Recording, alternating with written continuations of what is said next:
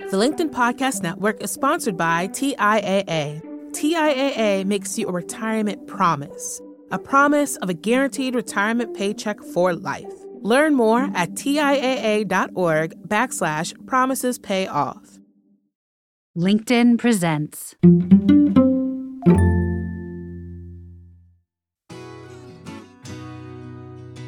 Welcome back to the Next Big Idea Daily. It's our final show of the week and the last of our conversations with Jonah Berger.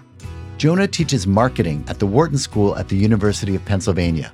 His expertise is in topics like social influence, consumer behavior, and how products go viral. As you might imagine, his new book, Magic Words, What to Say to Get Your Way, has a lot of lessons in it that you could apply to your business, especially if your business involves communicating.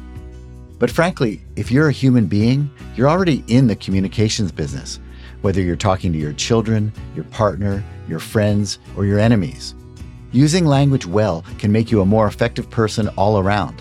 And it's crucial to understand that language isn't just something you use to communicate with others. It's also how you talk to yourself. You think in words. So learning to be a better talker can actually make you a better thinker. Here's Jonah to explain more.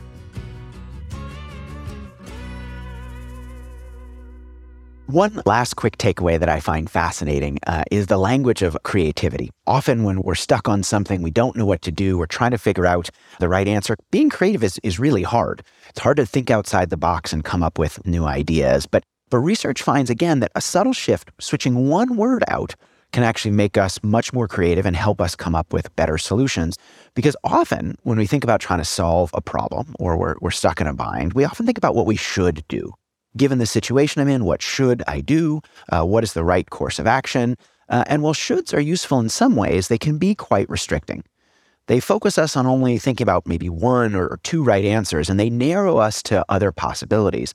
But research shows that rather than think about what we should do, if we instead think about what we could do, we're much more likely to come up with creative solutions. Research finds that asking people to think about what they could do leads them to think outside the box, think a little bit more broadly.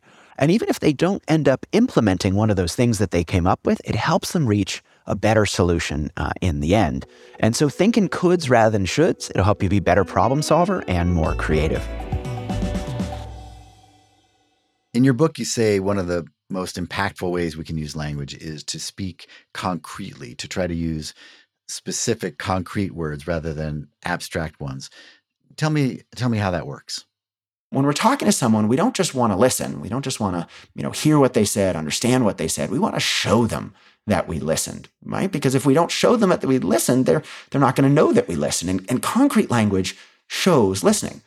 Because if I call up and I say I have such and such problem and someone says, I can help you with that, well, it's not clear they really heard me. They could say, I can help you with that, whether I called about a flight delay, a lost pair of shoes, or an overcharge on a credit card.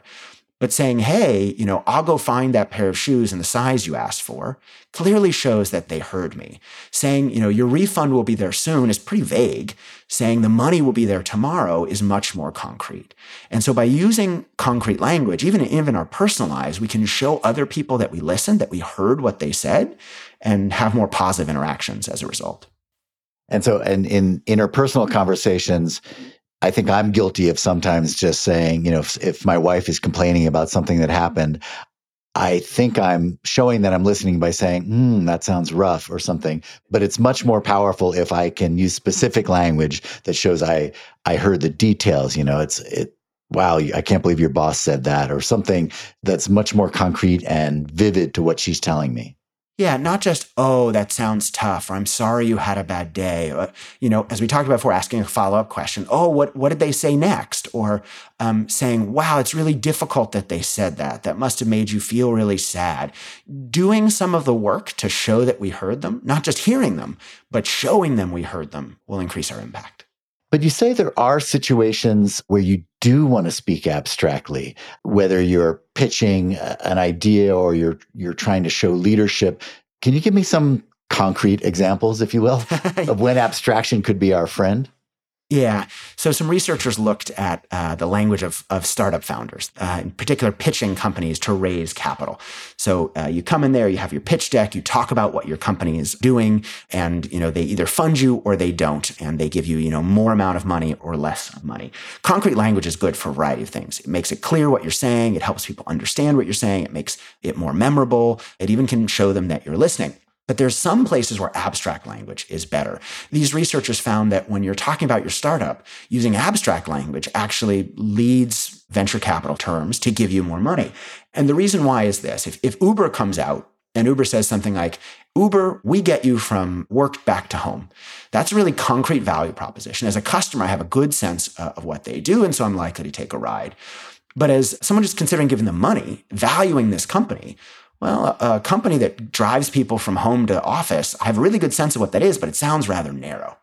If instead they describe themselves as a transportation solution, well, hold on. I, as a consumer, I don't know what a transportation solution is. I don't want a transportation solution. I want to ride from the home to the office.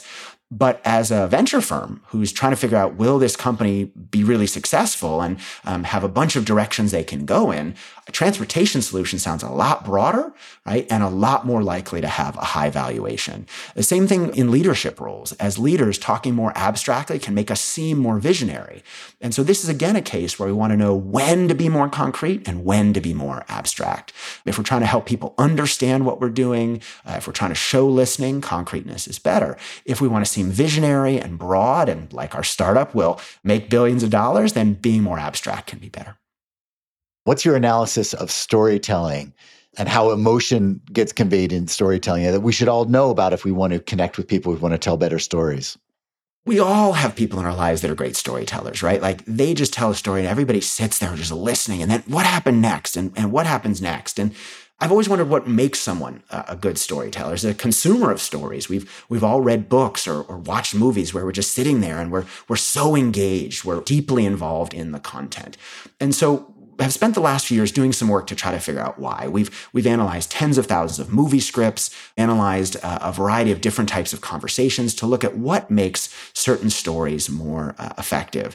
And one thing we find is a little bit counterintuitive. So as storytellers, we often think, as presenters, as people that are talking about ourselves, we often think we should just talk about the highlights, right? That's what everybody does on social media. We all say, this is this wonderful thing that happened to me, and this is this other wonderful thing that happened to me. And so we take sometimes the same insight into stories. We think we should just talk about the great things that happened. But while the view from the top of a mountain is nice, it's a much more valuable, engaging view if you walk there from the valley, right? If rather than get dropped off by a helicopter, if you did the work to get there, if you came from a low to get to a high, the high is even more valuable. And so what our research finds is great stories are more like roller coasters.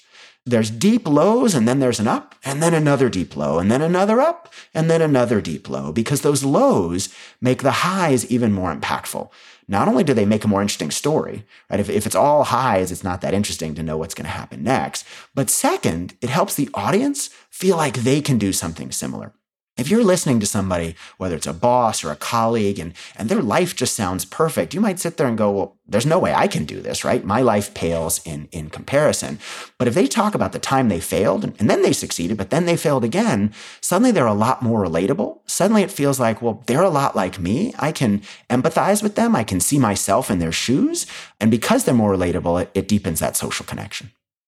And obviously, this is something I can use as a presenter or as a screenwriter, but you're saying it's also something is it something that we can use even in our office lives when writing emails or writing social media posts? Can it apply on the granular level? I think anytime we want to hold people's attention, we want to engage an audience, we want to tell a better story, whether it's among friends or in our professional lives at the office, understanding how stories work and using emotional language can help us get there. And just give me a minute to explain the pratfall effect. The pratfall effect is about talking about failures. Most of us think we should avoid our failures. We shouldn't talk about a time we failed. People think worse of us. They'll think less of us. But there's this great study where they had people interact with others. And in some cases, those others failed. They spilled coffee on themselves. And in other cases, they didn't. And they found that having failures could actually be a good thing, particularly if someone's so competent, so perfect already, they seem like they do everything really well. seeing them fail at something, seeing them not achieve in every situation, or seeing them spill coffee on themselves makes them seem more relatable, makes them seem more like a real person, and makes us like them more as a result. If they're successful. An unsuccessful person spilling coffee, we like them less, but a successful person, we like them more somehow. Indeed, yes. Well, Jonah, it's been fascinating talking to you. Great having you on our podcast. And thank you very much for coming on and telling us about your book. Thanks so much for having me. And thank you, listeners, for joining us for these episodes about the power of language. If you missed any of them, you can find my earlier conversations with Jonah Berger in your podcast feed. Or check out our Next Big Idea app, where you can find all episodes of our podcast, alongside powerful life lessons from some of the smartest nonfiction writers out there, and e-courses from authors selected by our curators, Malcolm Gladwell, Adam Grant, Susan Cain, and Daniel Pink. I'll be back next week to talk with New Yorker writer Adam Gopnik about his new book, The Real Work, The Mystery of Mastery. If you don't already know, Adam's a phenomenal writer, and I'm looking forward to hearing him explain how it is that we get good at things and how we can get better at getting better. I'm Michael Kovnat, your host, producer, and writer.